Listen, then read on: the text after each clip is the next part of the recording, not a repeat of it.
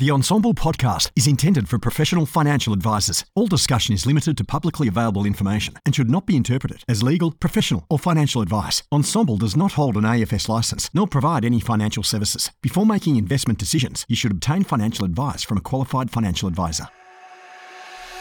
Hello, my name's James Wrigley. I'm a financial advisor and one of the principals of Melbourne-based financial planning firm First Financial. I've been a long-term listener and contributor to the Ensemble group and podcast, picking up some amazing nuggets of gold over the years.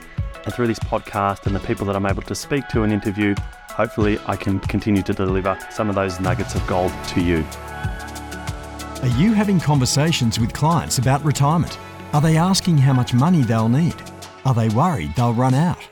We're proud to introduce the new North Retirement Space on Ensemble, featuring Q&As with economists, webinars with product innovators, and unfettered access to retirement specialists to support your advice. Join the conversation today with North, a better way for retirement. Okay, welcome back to another episode of the podcast. I have the pleasure of speaking with David Orford today. David and I had a quick chat over the weekend about what we were going to cover today. The main topic of today's podcast is going to be about account-based pensions with longevity, or these kind of lifetime pensions that are starting to pop up from different product providers at the moment. We're going to talk about a bit about the history and kind of the evolution of that. But David, when we were chatting over the weekend, as I just mentioned, you're up to some really interesting projects. I would really like to start with maybe if you can tell the listeners kind of who you are, what you're up to, and we'll maybe go back a bit into your history before we get into the topic of today being the lifetime pensions. David, thanks for joining me. Oh, thanks for having me, James. What I'm currently working on is getting younger people access to housing. So I was involved in the housing policy of the Liberal Party at the last election, and I saw that young people making superannuation contributions is not a good thing, because early in life you want to have a good time. You want to run around on the beach, you want to go overseas, get a car, get a bike, go out, just have a good time while you're fit and healthy. You also want to find a partner and buy an engagement ring and put a deposit down on a house. So by having 11% of their pay put aside to something that's not going to happen for 45 or 50 years is just a silly thing. There's plenty of time left later in life when the kids have grown off your hands to do that. Yes. So currently there's a Senate inquiry running on this very topic, and I've been asked to do a bit more. So the things I'm working on are the First Home Super Saver scheme. Yes. Not many people know about that, but it's a really good scheme for helping people get a house deposit. And I'm also working on HECS, because young people like me, when I was young, I went to university and had to pay off HECS. So that takes somewhere between 2 and 10% for really high income earners out of your pay to pay off the debt. Now, why should that occur immediately? Why can't it be deferred a bit? Because then people would be able to save for a home deposit. And homes are really important because they're geared. You can't gear super, but you can gear a home. Yes. So you can control an asset 5 times larger, and you'll be much, much better off. You'll save rent and all that sort of stuff. So that's just a few of the things I've been working on. Yeah. And so you're an actuary, is it right? Is you an actuary by trade or description, is it? Yep. Have I got that right? Yeah. Yeah, that's right. And have you always been in and around the kind of super system? Yeah, I've worked in every area of actuarial endeavour, general insurance. I'm involved in the workers' compensation review going on now. It's a minefield. What did you say that? It's a minefield? Yeah, it really is. It's so many interests, and we need to get people back to work and play as soon as we possibly can. That's for their benefit. And so there's so many things that stand in the way of that. But during my life, I've been designing lifetime annuities for life insurance companies and super funds. Yes. So I probably designed more than anybody else. And when I was designing them, I realised the pitfalls in the current annuity design. If you want to provide a CPI-indexed annuity for a life insurer, a manufacturer, there's a huge amount of risk involved. One is the longevity risk, because people are living longer. So for every year that goes by, we live about 15% of a year longer. So if you take the difference between us and our parents, say it's 20 years, we will live 3 years on average longer than them. And that the increases in longevity will continue because medical research is continuing, and we will solve far more things in future and will live even longer still. The other deficiency with the existing annuities is the asset liability mismatching risk, in that you can't get to invest assets that exactly match your liability. Liability goes out for 40 years, from 65 to maybe 108, I think it is, on the Australian life tables now. So they're sort of dangerous things. And what I wanted was to design a lifetime annuity that didn't carry that sort of risk. For the manufacturer. Yeah. And so we've had lifetime annuities around for a period of time, and I was asked to be a guest along at an event a few weeks back, and the question was put to me and a couple of other financial advisors on the couch to say, were you using annuities in the original sense? And me and a few others kind of said no, not really, particularly given the drop in interest rates that had happened over the last decade or so, when all the 100% asset exemption disappeared, then we had a 50% asset exemption, and then you throw in their really low interest rates and kind of locked in really low interest rates. The appeal wasn't really there. Do you have a sense of what the uptake of annuities, the traditional type of annuity, has been over the last decade or so? Do you have any insight into that? Oh, yeah, it's really disgusting. It's less than 2% of retirees. Yeah, right. And the reason it's disgusting is because the people that don't take annuities take lump sums, and they do things like go overseas and buy new cars and upgrade their houses, and they spend the money. The money's there for them to have an income for the rest of their lives, but not afterwards. You can't take it with you. And when they fall back on the age pension, guess who pays for it? A taxpayer. That's you and me. We pay for older people that are sucking up the age pension. And my generation, the baby boomer generation, we're sucking it up. We're costing the government far more because there's so many of us, and we're just living longer than ever before on the age pension. Thanks very much, the younger people paying the tax. The annuity was invented by the Romans. It's the oldest financial product in the world, probably older than banking, I'm not too sure. But they've been around for a long time, but they're the ideal product. So you're quoting low interest rates, but think in terms of investment return. You could invest in an account-based pension and get solid investment returns. It's not an interest rate, it's an investment return. Yes. So the new breed of annuities are account-based pensions with longevity protection. And there's several types. There's the real annuity, there's CDC, or there's GSA. GSA is probably the popular one for super funds. So that's run by the former Q Super. But other super funds are doing the GSA type. Yep. So what's the GSA type? Can you elaborate on that? Yeah, what it is, people join a pool. So as they retire, they move across into the pool, and they stay in that pool. Now, if the pool it looks after its own mortality risk, it's not insured in any way. So as you move along through time, you'll find people will live either longer or shorter than they're meant to. If people live shorter, in other words, people die off relatively quickly, they leave their money behind for the survivors. So if there's more deaths than you expect, then the income for the survivors will go up. But conversely, if the pool is composed of people that live a long time, then the income will be pressed downwards. So that's why, look, it's a good scheme, but there are probably better ones, and that's when you add longevity protection to it. Yeah.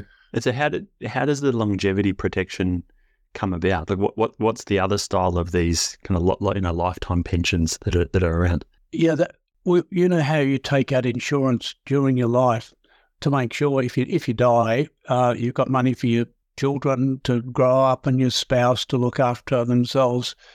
But in the converse of that, the mirror image is if you live a long time, you will run out of money if you take a traditional account-based pension. And, that's a disastrous thing. So people that live longer than their life expectancy, and half of us do, it means that we'll start to draw down on our money, and we might run down, and we might run out of assets, and we might run down of income. But if you add insurance to that, there's an insurer standing behind that, and so the way one of these annuities works is that, let me give you a simple example. Say you have $100,000, 65, married, you put your money into a pool, unit price is $1, and you buy 6,000 units because the annuity factor is about 15, say. So you will get 6,000 units for the rest of your life. The units stay the same over time. And what's happening is the insurer is picking up the shortfalls and funding them and taking the small excesses out of the pool. So they're ensuring that no matter how long you live, you will continue to get 6,000 units cancelled every year for the rest of your life. And those units, a bit like an account-based pension units, they go up in value. So it's not the traditional CPI index, it's a more different type of investment type product. And here's where the planner comes in, because with a traditional annuity, a planner is not really needed after it starts. But with this, the planner is, because you can switch between investment options. If you think the market's going down, you advise your client, hey, look, I think the market's a bit toppy at the moment. Good to take some of your assets out of the equity market and maybe put it into the fixed interest market, or conversely. So the planner is still required, and that's probably a good thing for the person, because people need estate planning advice as well. There's all sorts of things, and children taking advantage of their parents, how do we counter that? There's lots of things that a planner can still get involved in post-retirement. And by somebody having a investment linked or lifetime annuity, that there's still a role for the planner to play. So that investment you mentioned about your 6,000 of your units get cancelled each year as you're kind of running down your capital or such over time. If I'm then switching the investment options, I go from the share fund to the cash fund to the international fund, whatever I'm doing. How does that then interact with this idea of units that are being cancelled over time? Can you explain how that works? Well, it's the same way as an account-based pension.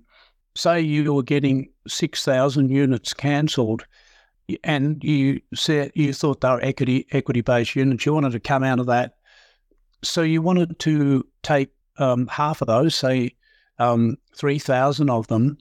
Say the unit price is still $1, you get $3,000, but that's an income, 3,000 a year of income. Yes. You move them across to another unit type.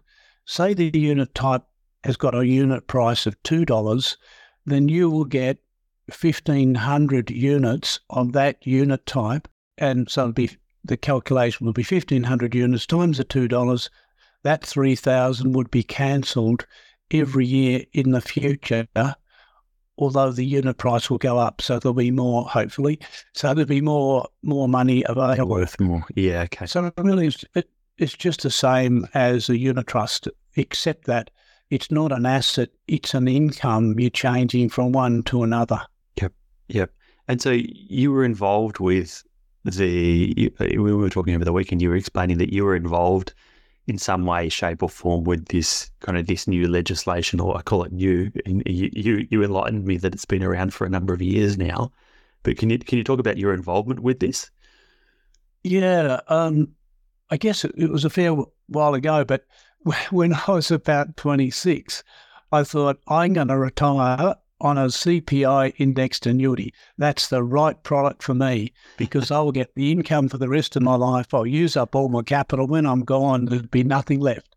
That'll be great. I'll use it all. Sounds like a good actuary deciding that at 26 years old. Yeah, but when I started to design them for life insurance companies, I realised the deficiency. And then I read a World Bank report in about 2011. But I'd started before then, but the World Bank report was the World Bank advises countries. So the World Bank says, okay, here's some different types of lifetime products. Here's an account-based pension. Here's a lifetime pension. Here's a capital guaranteed lifetime pension. And here's taking it out as cash. So the advice to countries was to look after your citizens well. In other words, make sure that each citizen in their retirement has got enough money to last them for the rest of their lives. So they evaluated the different product types, but the World Bank didn't come down and say, this is a better product type. They're just saying these are different attributes to each product type. But in the story, they mentioned 4 countries where 80% of people voluntarily purchased lifetime pensions at retirement. And there were different reasons. So the first 2 were Sweden and Denmark. Okay, they're smaller countries than us, but the unions decided that in their negotiations with the employers, hey, look, we want X% of our pay put into a super fund. Now, next demand is we want our members to be on lifetime pensions when they retire. Well, the unions were protecting their members in retirement. They actually wanted to 100% reinsure their longevity risk. So the employers said, no, we couldn't care less.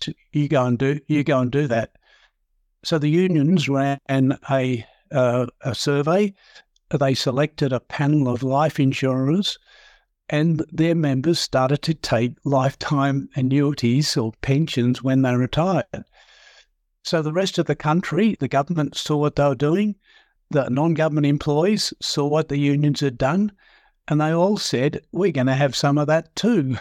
So now it's gone from like 26% coverage to about 80% in those 2 countries. In other countries, in Switzerland, the government mandated annuity rates, and they said, we want to have a viable annuity market because we'll look after our citizens in retirement. And here are the annuity rates. Well, I didn't consult with the industry, but the rates were pretty good. And 80% of Swiss people took out these lifetime annuities. Now, the 4th country was Chile.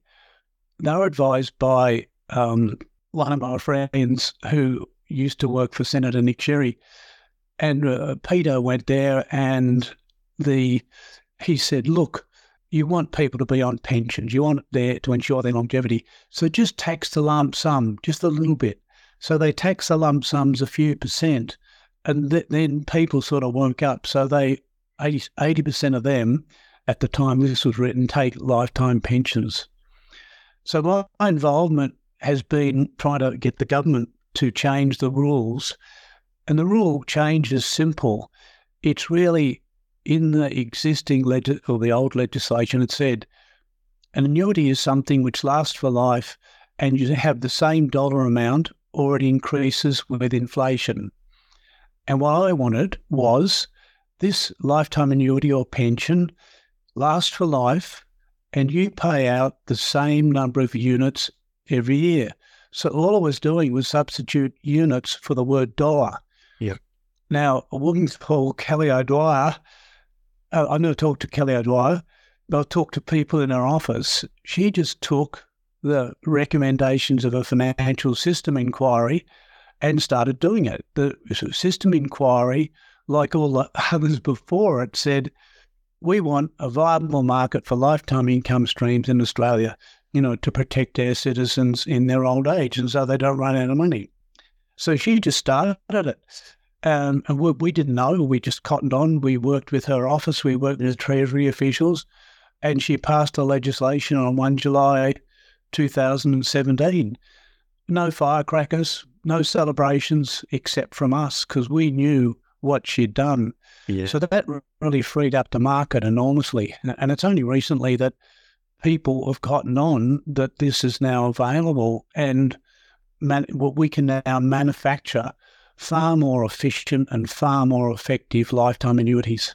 Yep. So under the lifetime annuities at the moment, there's special concessions around age pension and eligibility. The asset value gets reduced by a certain percentage at different ages.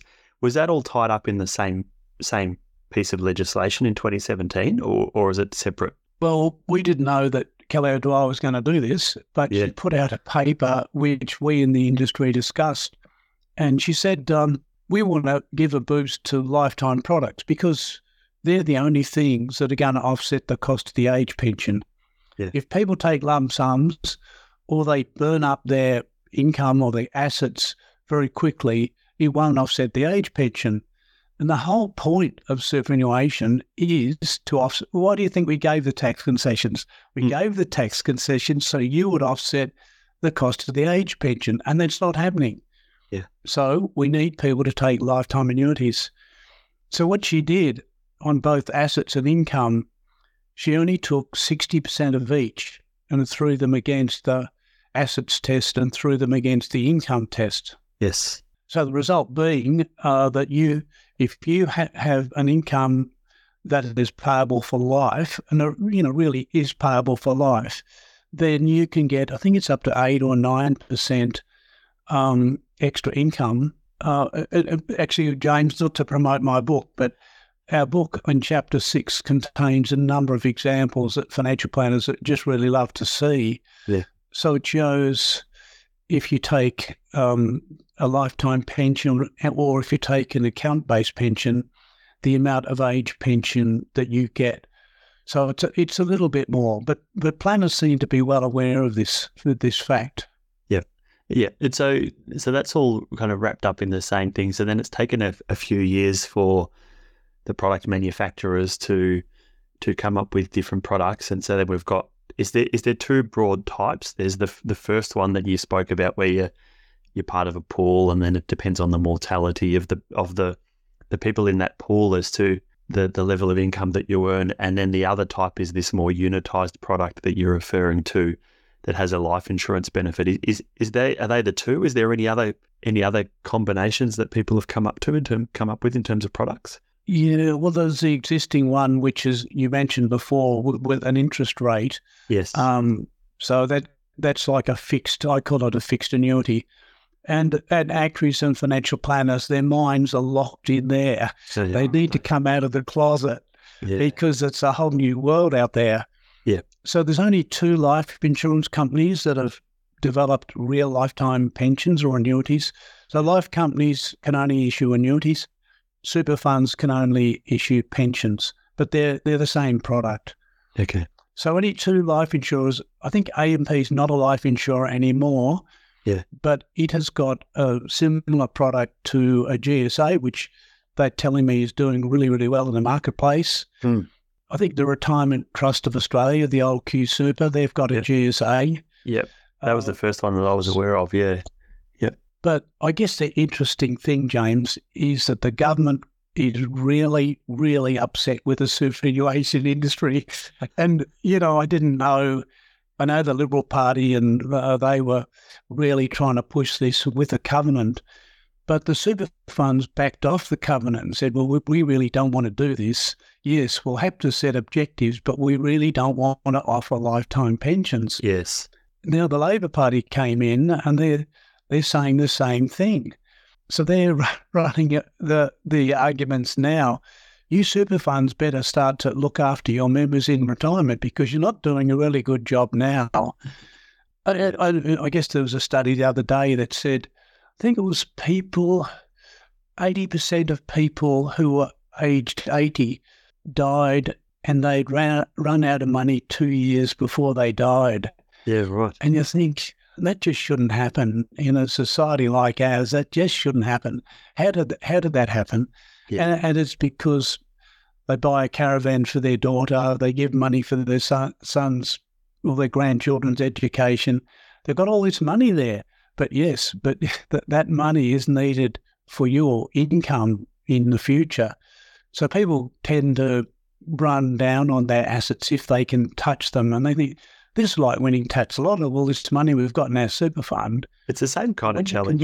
It's the same kind of challenge for people in their like in their working lives as you're saving up money and paying off your home loan, or you've got money in this offset account. I'm sure there's people that have done studies that suggest that the more access to money that you have, the more you tend to spend it, rather than think of the future. And it's the same with the retirees. If they've got access to a lump sum of money, you'd expect that they're more likely to spend more of that in the short term rather than thinking about the long term and their longevity. Yeah, look, James, I couldn't agree with you more. It's like having a lot of ice cream in the fridge. You think, I'll have a bit of that tonight and tomorrow night. It really is probably bad for you. But there's been a study in the US that showed that people who have a real lifetime income, they spend more than people that aren't. So people who are on an account-based pension, they're not too sure whether the money's going to run out. Yes. And most of them follow the 4, 5, 6% rule under the account-based pension. They draw out the minimum. Yep. But even drawing out the minimum at later ages, I think the factors get up to 4. You got to draw out 14%. Yeah, they get really high, don't they? Yeah, and if you draw a graph of it in real terms, you'll find that it stays the same in real terms up to a bit after life expectation, and then it declines fairly rapidly after that. Yeah. And you think, in a way, the government's designed it that way so that they get the maximum offset against the age pension on that cohort of people that starts at 100% and runs down to 50%. Yeah. So that's a large amount of people, and they offset it as much as they possibly can. But in the next fifth, when it goes from 50 to 0, the offset isn't as great. Yes. But there's fewer people. So unfortunately, I think that's the way it's been designed. And with an account-based pension, you just can't get any more out of it because it's in your name. That's all you've got. Yeah. With a lifetime pension, the longer you live, the more you get. So you mentioned North. You mentioned North Q. The old Q Super's got one. Generation Life got something. I've seen some material from them. Are they the three? Is there any other products that you're aware of in the market that are doing this kind of thing? You know, there's probably half a dozen if you look round. Yeah, right. But you find that the shareholder-driven companies, the life companies, are more interested in doing this because they're looking for a dollar for the shareholders. Yes. But really, the super funds are mostly mutual. You know, the big industry funds, they're the ones that should be looking after their members more. Yep. But they see it, I guess the problem for the super funds is the members tell them, we don't know what an annuity is or a pension, so we don't want it. And even those that have had it explained to them, they say, no, I'd rather have the money. I'd rather have the money than an income. So we have a great lot of education. And this is where the planners come in, of course. Read our book. There's quite a job for planners to educate people. Senator Nick Sherry, he was going to introduce legislation to make it mandatory for super funds to show on their annual statements the estimated amount of income they would get in retirement.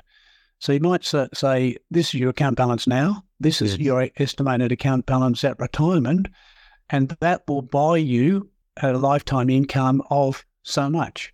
Yep. But that never got through. It's a good thing to do. In other countries, we have that. Yeah, that would be helpful. So you mentioned a book. Talk to me about the book that you've written. What's that about? Yeah, we saw planners as being the most important part in this. The life insurers, the super funds aren't, playing the role that they're meant to.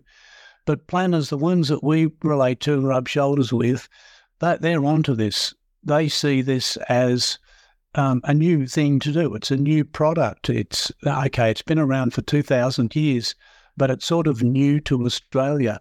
Yes. So they're very interested, and they're going to their existing clients. A lot of them are over age 65. they're still on account-based pensions, and they're talking to them. And these are the people, because they've lived so long already, that think, what if I run out of money? I've been running down on money. What if I run down even more? I'd like to reinsure my longevity, and I'll buy a lifetime pension or annuity. So we think planners are really important. We wrote this book for planners, not for the man in the street. And the whole thing, because I've passed my diploma in financial planning. So as the other writers, Peter Rowe and Jim Hennington, we've all done it. So it was easy for us to write the book. And in there you'll find things like, as a planner, you will already have considered this, and this, but here's a few more tips, boom, boom, boom. Yep. So, yeah, and the examples are in chapter 6, they're the ones that I like the most, because they show you how much better off people can be in retirement. Or apart from just the finances, the other aspect to this is that I think we mentioned in the book, I'm not too sure, but a major university in the US has run a survey for like 20 or so years, very large numbers of people, and they ask, what's important to you in retirement? Now, statistically speaking, there's only 3 things, and they are, in order, health. And of course, it's got to be health. People want to be healthy. If you're not healthy, you're not going to enjoy life. Health is number 1. Number 2, it's the amount of money. Oh, yeah, okay, fine, I understand that. The more money you have, the more holidays you can have, the more hobbies and all that sort of stuff. And the third one is having an income in the form of a lifetime income. So, and it's not marginally, it's significantly ahead of having an account-based pension or investing in the assets yourself. Yep. And I know, talking to people in state government schemes, that they want lifetime pensions. They understand, and they won't give them up. So my cousin, for example, he's in South Australia, but he never talks about money. Never. Because he gets money deposited in his bank account every month. It's not an issue for him, but his brother-in-law does talk about money, because he's got an account-based pension and he's investing the money effectively himself. Yes. So it's an issue for him. It's an interesting point you highlight there, because if I think about reflecting on clients that I've worked with over the years, like those that have access to a defined benefit pension scheme, they all know about it. They all, and a lot of people tend to gravitate towards it. Yeah, it's interesting that if I think of some clients that, there is clearly less money worries with those that do have the defined benefit pension, and they might have some other money that they can top up, that they can use for lump sums for the caravan and things like you mentioned. It hadn't dawned on me until you mentioned it, compared to those that are just living off the account-based pension, that are a lot more worried about it lasting and only want to spend the income and only want to take their 4 or 6% out as their minimum pensions. Yeah, well, I think the other thing is, I think there's only three major things you need in retirement from a money point of view. You want an income that's high enough that you can live really well. You want access to cash so that you can, if you want to buy a new car, you can just go out and do it. Yep. And thirdly, you want to leave a legacy to your children. Yeah. So let's deal with the second and the third. Access to cash can come by having private investments, or you just take some of your pension and put it in a savings vehicle, a non-super savings vehicle. So you can build up. If you want a new car, just save up every year, say, or whatever, out of your lifetime pension income. Yep. So access to cash is really important to everybody, because if we want to buy a new car or go to hospital and have operations, we need that money to be able to get us through. So access to cash is important, but you don't need everything in cash or liquid form. Yep. The other one is the legacy to your children. And I guess in my generation, we're looking at our children and think, my God, are these our children? They have different mindsets. They're not working nearly as hard as we do, and eating smashed avocados. We didn't have those in our day. We used to eat bread and jam. So, but still, people want to leave money to their kids. So that's an important thing. So I always think, I think my parents left me a house and a bit of money. So I'm going to do that for my kids, but I don't think I need to leave them any more than that. I'll leave to them what I was left. But I think my generation want to do even more than that. But really, we need to help them with education, not necessarily depriving ourselves. So in my case, when my parents were really old, I just said to them, hey, look, I'm not doing really well at the moment, but I will ultimately. So just, I don't need your money. You use it all. Please use it all. Go on a world trip, buy a new car, do whatever you want, go to have wild parties. But they didn't. So, but that's the thought, isn't it? Your parents have only got 10, 15, 20 years left to live. You've got 40, 50, 60 years to live. Yeah. So make sure so the legacy thing I think has got less of an impact now than it used to have. Mm-hmm. How would you suggest planners start to think about legacy when they're using these new types of products? Because there's some of them that when you die, the money's gone. Essentially, it funds the pool of the rest of everyone else. How do you think we should tackle the legacy piece for clients where that is a big priority for them? Yeah, that's probably the best question you've asked today, Jim, because it's the hardest. Yeah. So what people have always been aware of in lifetime annuities, you go out on the highway and you get run over by a bus. Well, I go out on the highway and I don't see that many buses, but there are so many ways to end your life now. And sometimes we don't know that it's coming, but life it's not just risk-free. So the modern annuity designs have done something to answer that very question. And the two life insurers that I'm aware of, they provide what's called a money back. A guy called Peter Hawkes, he's a famous planner, he told me about this. He said, you've got to have money back. And what a money back means is that if you die, say before your life expectation, you may not have got back all of the money that you invested. Yep. So what you get on your or your state gets on your death is the difference between what you invested and what you've been paid to date. Okay. So you get your money back, but you don't get an investment return on your money back. Yep. So it makes the investor in a lifetime annuity or pension feel a little bit better that they haven't wasted their money. They might have wasted investment earnings on it, which might have been taxable or whatever, but they've got their money back. So that makes them feel a bit better about it. Gotcha. Okay. Anything else? Every final question, we'll kind of wrap up, but anything else that we should be thinking about as planners to, I guess, educating the public, and if we start to work through these new products with clients, anything else that you can think of? Gee, there's probably tons of things. Like I think planners really don't understand, although some of them do, but it's like what's happening in an annuity.